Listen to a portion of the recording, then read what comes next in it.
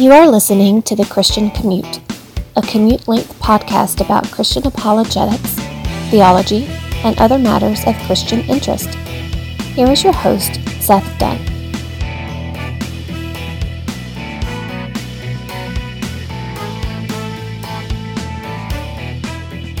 It is Tuesday, May 9th. This is The Christian Commute. I am your host, Seth Dunn, and you are riding home with me.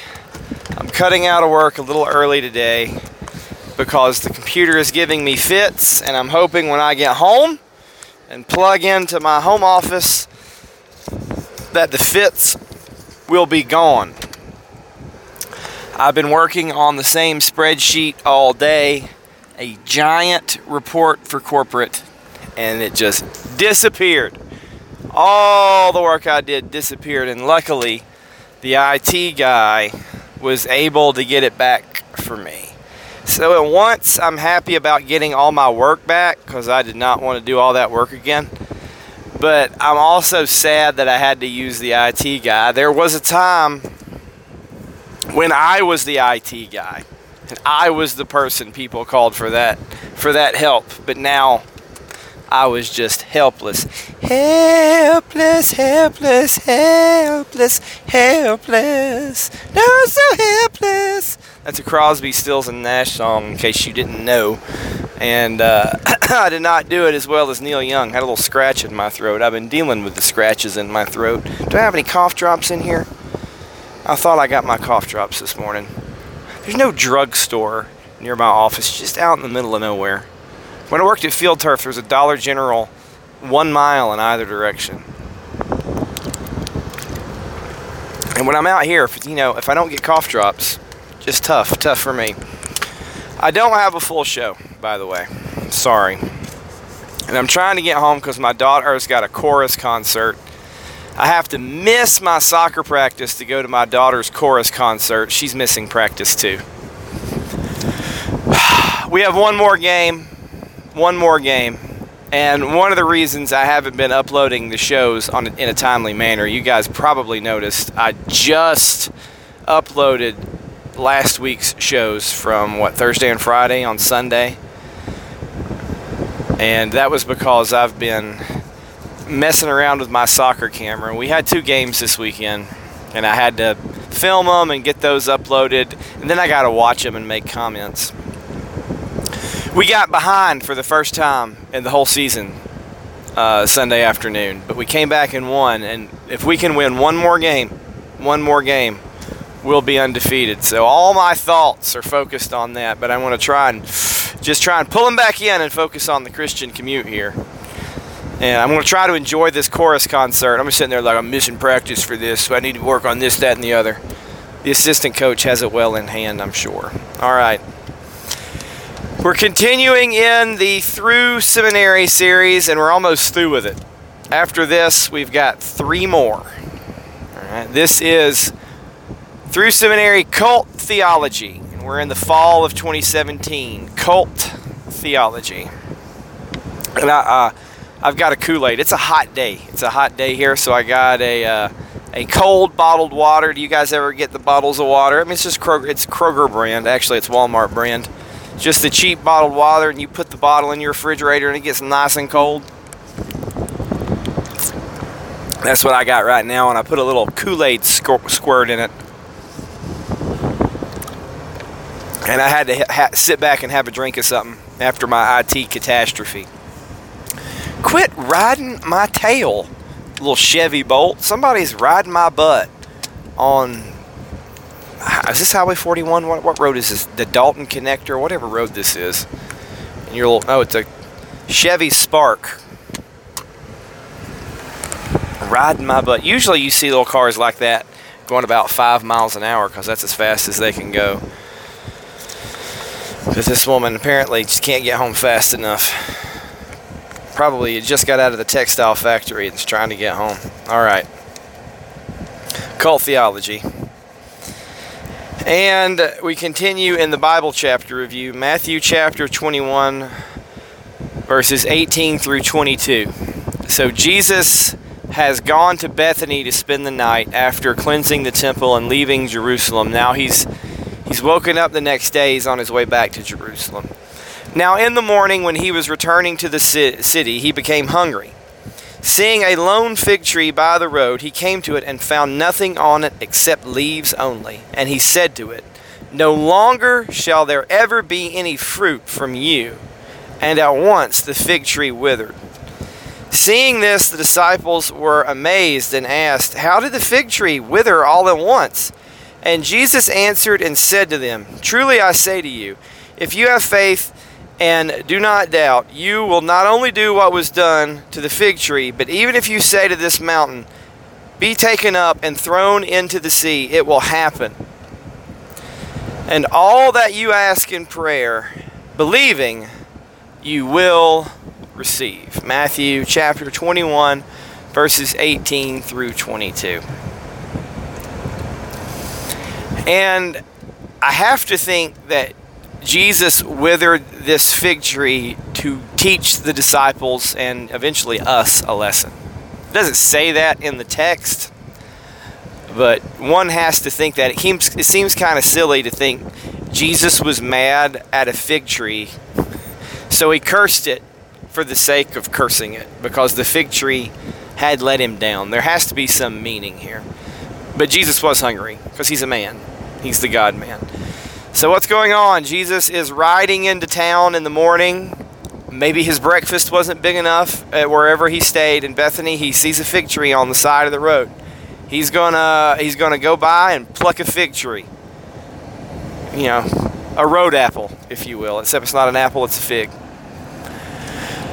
But there's nothing on the fig tree. It has borne no fruit, or either that or all the fruit has been picked. So what does Jesus do? He goes, "You know what? No more fruit for you." And he curses the fig tree, and the fig tree withers. By the way, it looked like it should have fruit. It looked like a healthy tree, but it wasn't. And he withered it. And the disciples are like, "Whoa." So once again, Jesus is controlling nature. We can go back to how amazed they were. Who is this that even the winds obey him? And they were amazed that he withered this fig tree just all at once. It wasn't that we all watch trees die over time, but this all at once. That's unusual. And seeing the amazement of the disciples, Jesus says, "You can do more than wither this fig tree. You could say to a mountain, 'Be taken up and be thrown into the sea.'" And by the way, I think when he's talking about moving the mountain into the sea, he's not literally saying that the disciples need to tell mountains to jump into the sea. Because to my knowledge, they never did that and it's never happened. I think he's talking about doing something really big in comparison to killing a tree. I mean, Harvey Updike can kill a tree, the guy who killed the Tumors Corners trees, Let's see Harvey Updike move a mountain. I gotta drink my Kool-Aid.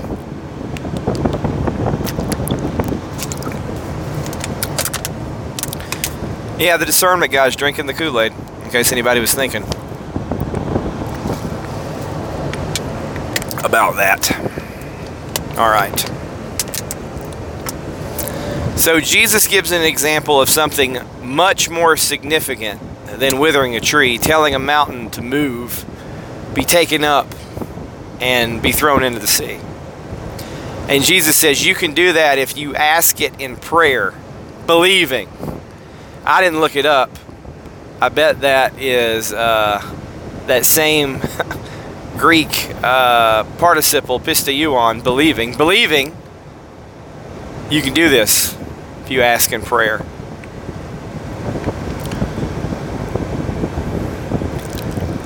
Who does the fig tree represent? It doesn't say this. You have to. It's just there. Jesus is going to Jerusalem. It looks like the city of the Jews. It's got a temple in it. It's full of Jews. They're there for Passover. It's got chief priests and scribes. But does he find any fruit? Or has the temple become a den of robbers? What Jesus does here is a destructive act. He destroys this tree that wasn't bearing fruit, that looked like it should have been. There, the lone tree on the side of the road, to provide some small benefit, some respite to hungry, weary travelers. No fruit. None. Withered. Now, think about how the faith healers take this verse, or the ultra Pentecostals take this verse. And you guys always try to tell you the Bible chapter review is about what it means, not what it not means, but sometimes what it doesn't mean. But now sometimes we have to tell you what it doesn't mean. You'll believe, if you just believe in faith, you can pray to be healed, whatever. Move the mountains, believing in faith, name it and claim it. And those people, those word faith people, they think we're little gods and we can create reality with our words. But they think Jesus isn't really creating here, he's destroying, isn't he? He's withering the tree. And a mountain being thrown into the sea is another destructive act. The disciples are going to face the wickedness of the Jews. Think about after Jesus is crucified and they're hiding in the upper room. What? For fear of the Jews. And they eventually have to go stand before the Sanhedrin. And they say, we will not stop preaching. We will not. And Jesus tells them elsewhere in Scripture, you're going to get called on the carpet. The Holy Spirit will give you the words to say then. And of course, they didn't have carpet back then. That's my rough paraphrase.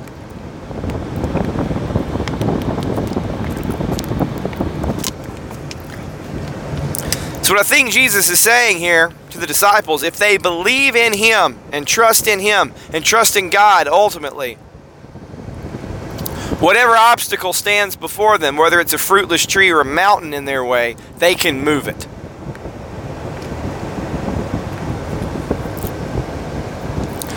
And with that, we'll end the Bible chapter review, and we'll go on past the question segment, because there is no question.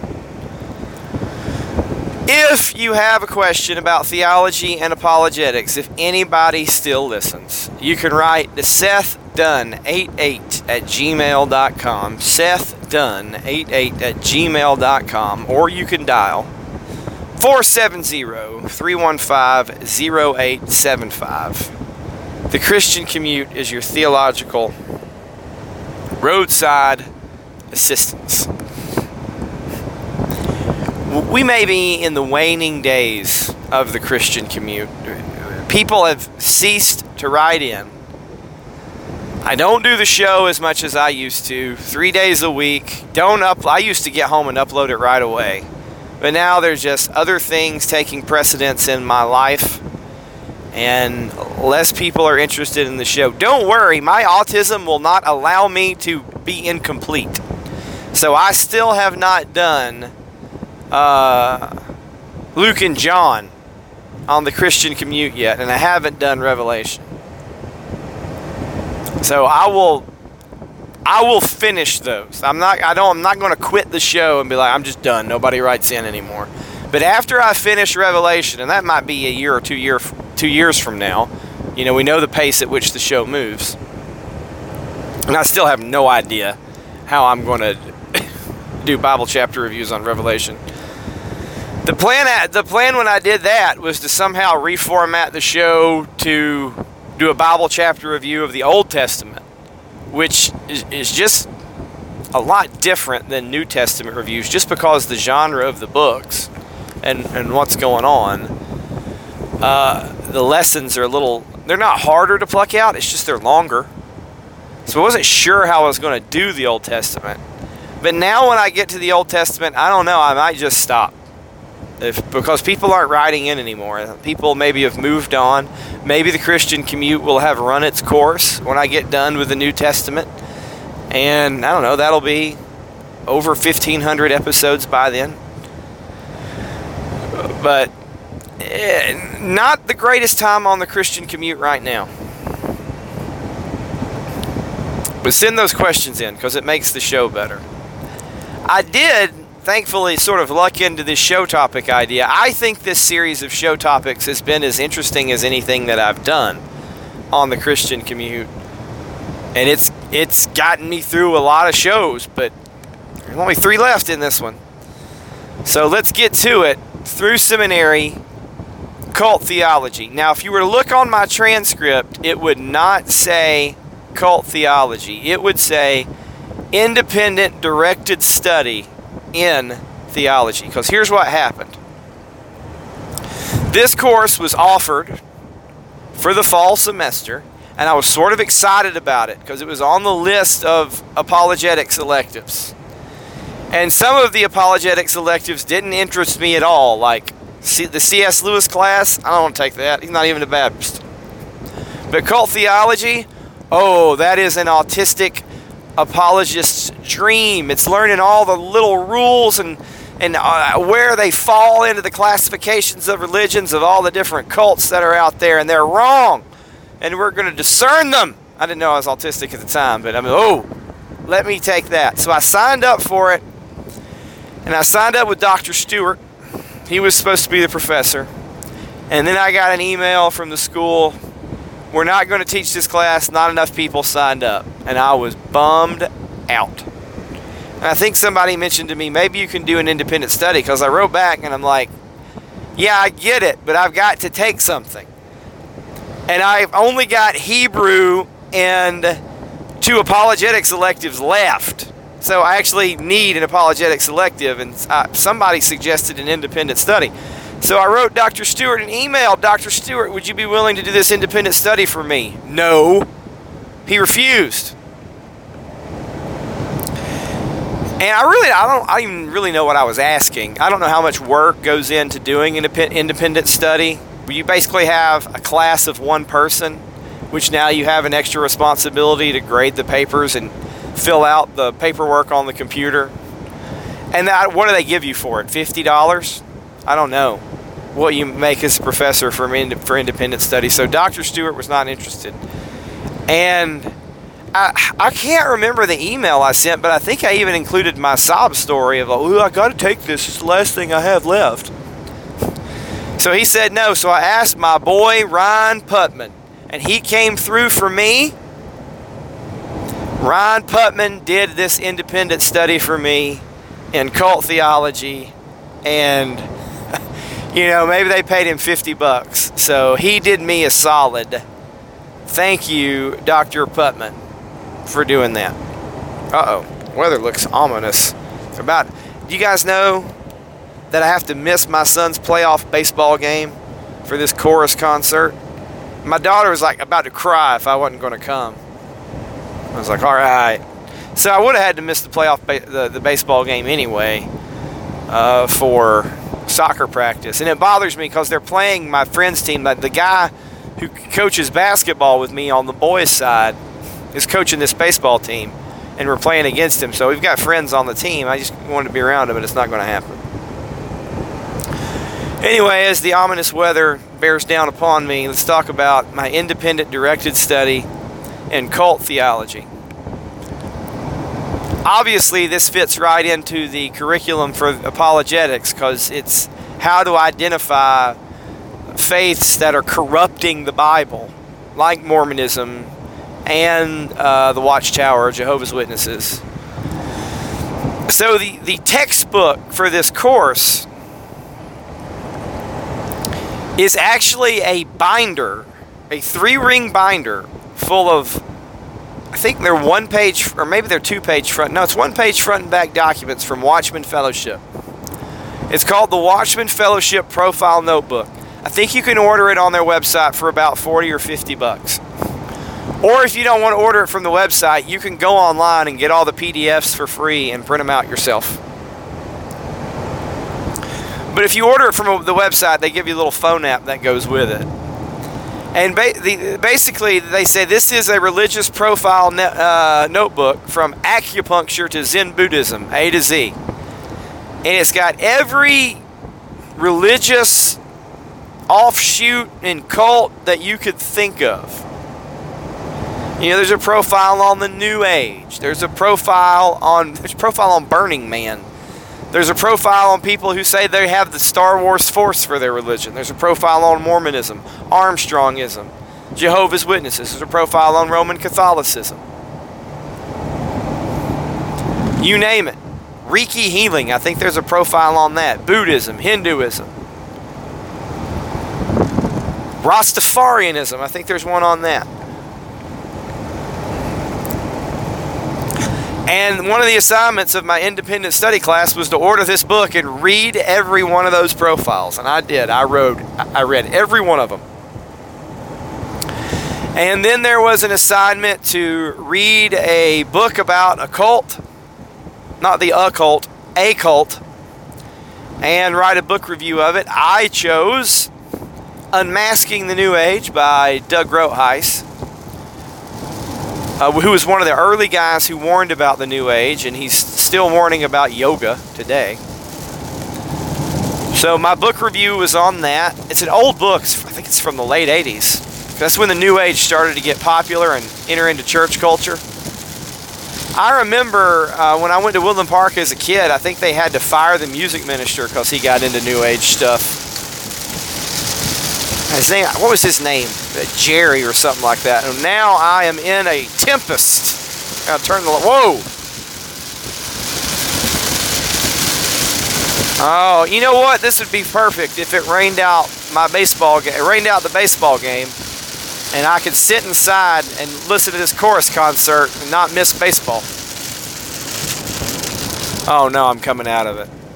It's one of these... is it summer yet? I think it's still spring. One of these summertime squalls that just pops up, but then you get right through it. I don't even know if it's raining in Cartersville. Anyway, that's what I did my paper on. And oddly enough, I didn't have to do any review or writing about the Watchman Profile Notebook, and it would have been hard to, because these profiles, they're not whole books about cults. They're little one-page front and back 4-part profiles. They're meant to be sort of like a summary briefing or executive summary somebody might give the president about a subject. That's the idea. And by the way, Robert Stewart wrote a couple of them. So did his wife, and so did Ryan Putman. Those guys they are now or were at one time on the board at Watchman Fellowship, which is one of my favorite parachurch ministries. And then the big assignment was to do a paper on the systematic theology of a cult. I chose the Watchtower. And you can find this, Watchtower Theology, or What Does the Watchtower Believe?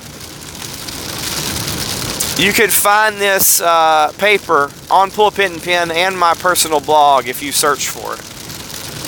And it's basically, what does the Watchtower believe about God? What do they believe about Jesus? What do they believe about creation, the world, etc., etc.? And then how does that deviate from the biblical worldview? But this course was instrumental. It was really a turning point in my life theologically, because one of the most interesting things that I read in the Watchman Fellowship Profile Notebook was their profile on Freemasonry. And it struck me that Mormonism had been done to death. There's apologetic material out there on Mormonism. It's refuted, and we know what it is. Same thing for the Jehovah's Witnesses. But not a lot of work had been done on Freemasonry and how unbiblical and unchristian that is. And unlike Mormonism and Jehovah's Witnessism, Watchtowerism, those people were not in local Baptist churches. And I've said this a million times on this podcast. You guys who've been listening for a while, or for a long time, are going, here he goes again. He's going to talk about Freemasonry again. And I've written a book on Freemasonry. I've talked about it to death on this podcast. But this was the course that sort of turned me on to the wickedness of that religion, of that cult, the demonic cult of Freemasonry. I read that profile notebook and I said, I want to know more about this. I am going to study more about this. And this is going to be like my thing as an apologist. Some guys, Mormonism, like James White, Mormonism used to be his thing before he talked about Leighton Flowers and riding his bike. Mormonism was his thing, all right?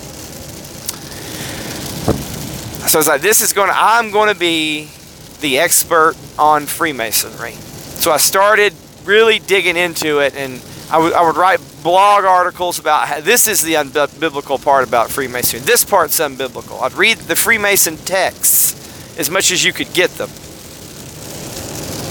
And as Providence would have it, by this time, I had moved to Rolling Springs Baptist Church. I stopped going to Expedition Church. I've talked about that in a previous episode. After the pastor invited a Roman Catholic to speak, like preached a Sunday sermon, then couldn't figure out why there was anything wrong with that, or at least admit it. Come on, Tim, you know it was wrong. And then played a clip from Revenge of the Sith in church to demonstrate the wrong way to seek power, dunamis.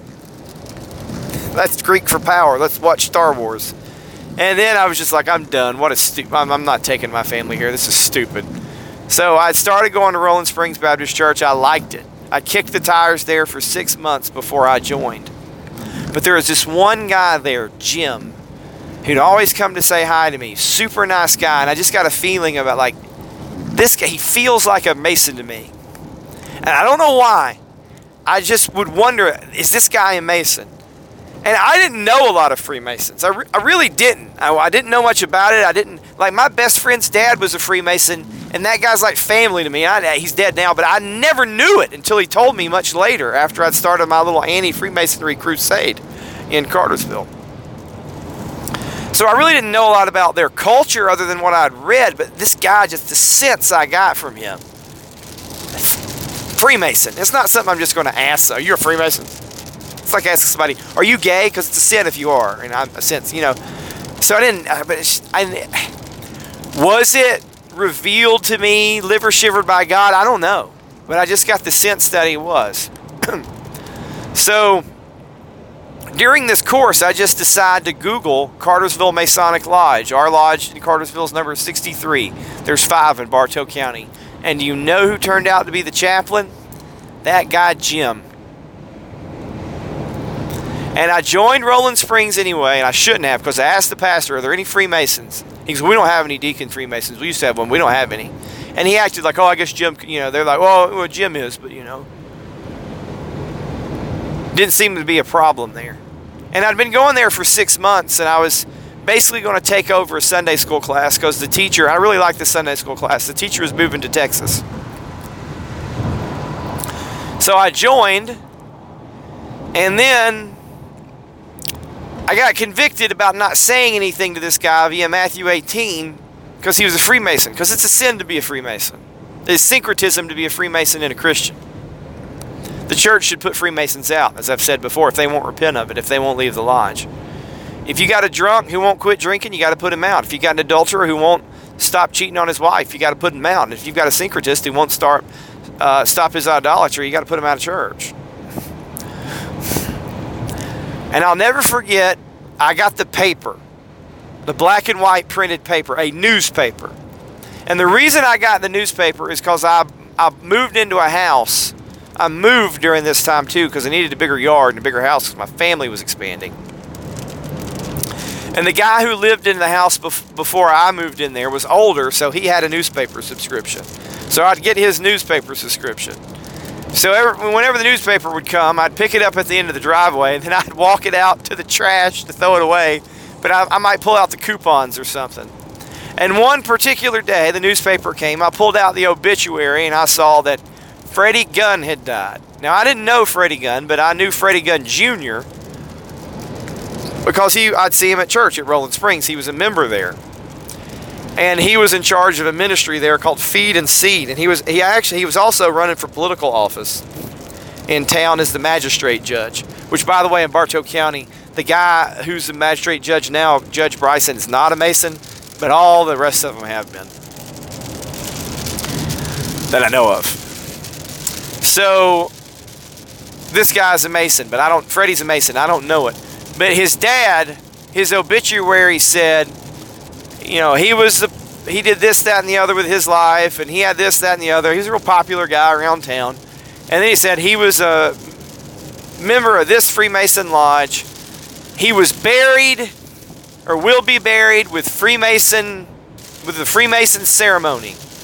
And his funeral will be at Rolling Springs Baptist Church. Now, number one, I was embarrassed and ashamed that my church was mentioned in the same sentence as this pagan ritual, this wicked, anti-gospel pagan ritual. And number two, I was convicted because, like, I've been not saying anything to these Freemasons. What if they died? What if they die and go to hell, unrepentant of their sin, just like this Freddie guy, who was a Freemason? And people can say, "Oh, they don't really believe that, Seth." Well, how do I know they don't really believe? They're in the religious lodge and they don't really believe the religious aspect of it. Well, maybe my church is just a social club to them too. Maybe they don't really believe the gospel. I don't know. I really believe the gospel, and Freemasonry is a stench in my nostrils. It's wicked. So I couldn't sit in there and blaspheme God and say I don't really believe in it. No, it's blasphemy.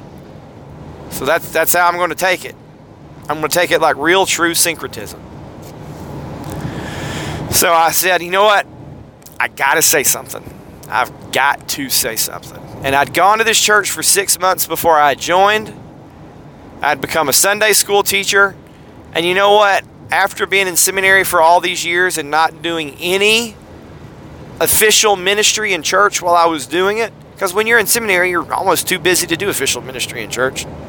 Al Mohler says, he's seminary president, so surprise, surprise. When you're in seminary, that's your ministry. You don't have to try and do all these other things. But I was teaching Sunday school, and I was enjoying it. It was a great class. And I'll still say today, I've been chastised about this. I think it was the best Sunday school class in Bartow County. I really do. Uh-oh, traffic. I think there's a wreck up ahead. I'm going to get off at the Chatsworth 411 exit. I'm not taking any chances. It doesn't look good up there.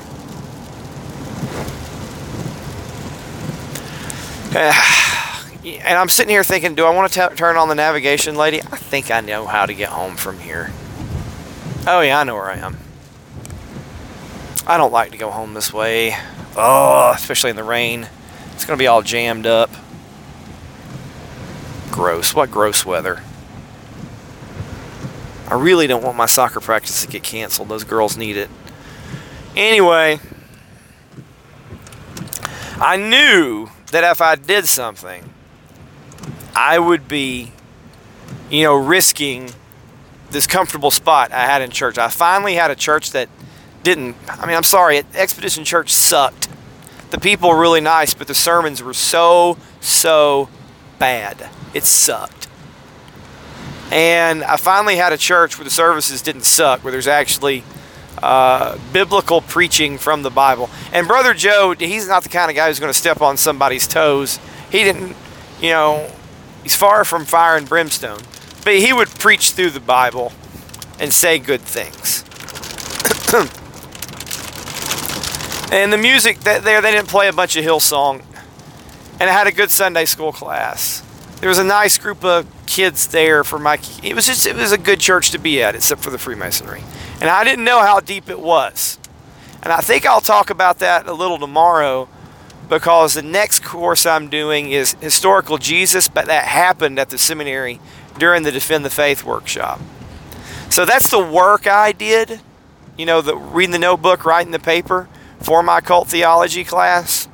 But this one stuck with me in that I learned about a very real cult that was in my town and around me and in my church that set me up for sort of one of the most eventful times in my life at church, a spiritual warfare, if you will.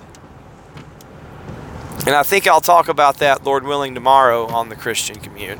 And if you got a question about a cult, well, you can buy that notebook, or you can write to SethDunn88@gmail.com. SethDunn88@gmail.com. Thanks for listening to the Christian Commute. As always, God bless. And as always, remember, Christianity is not about getting saved. It's about being saved. Thanks for listening to the Christian Commute. Please send your questions about Christian apologetics and theology to sethdunn88@gmail.com. If you are not a Christian, please remember that you can be reconciled to God through the shed blood of His Son, Jesus Christ. The Bible teaches that all who call on the name of the Lord will be saved. Repent of your sins now and accept Jesus as Lord. God bless.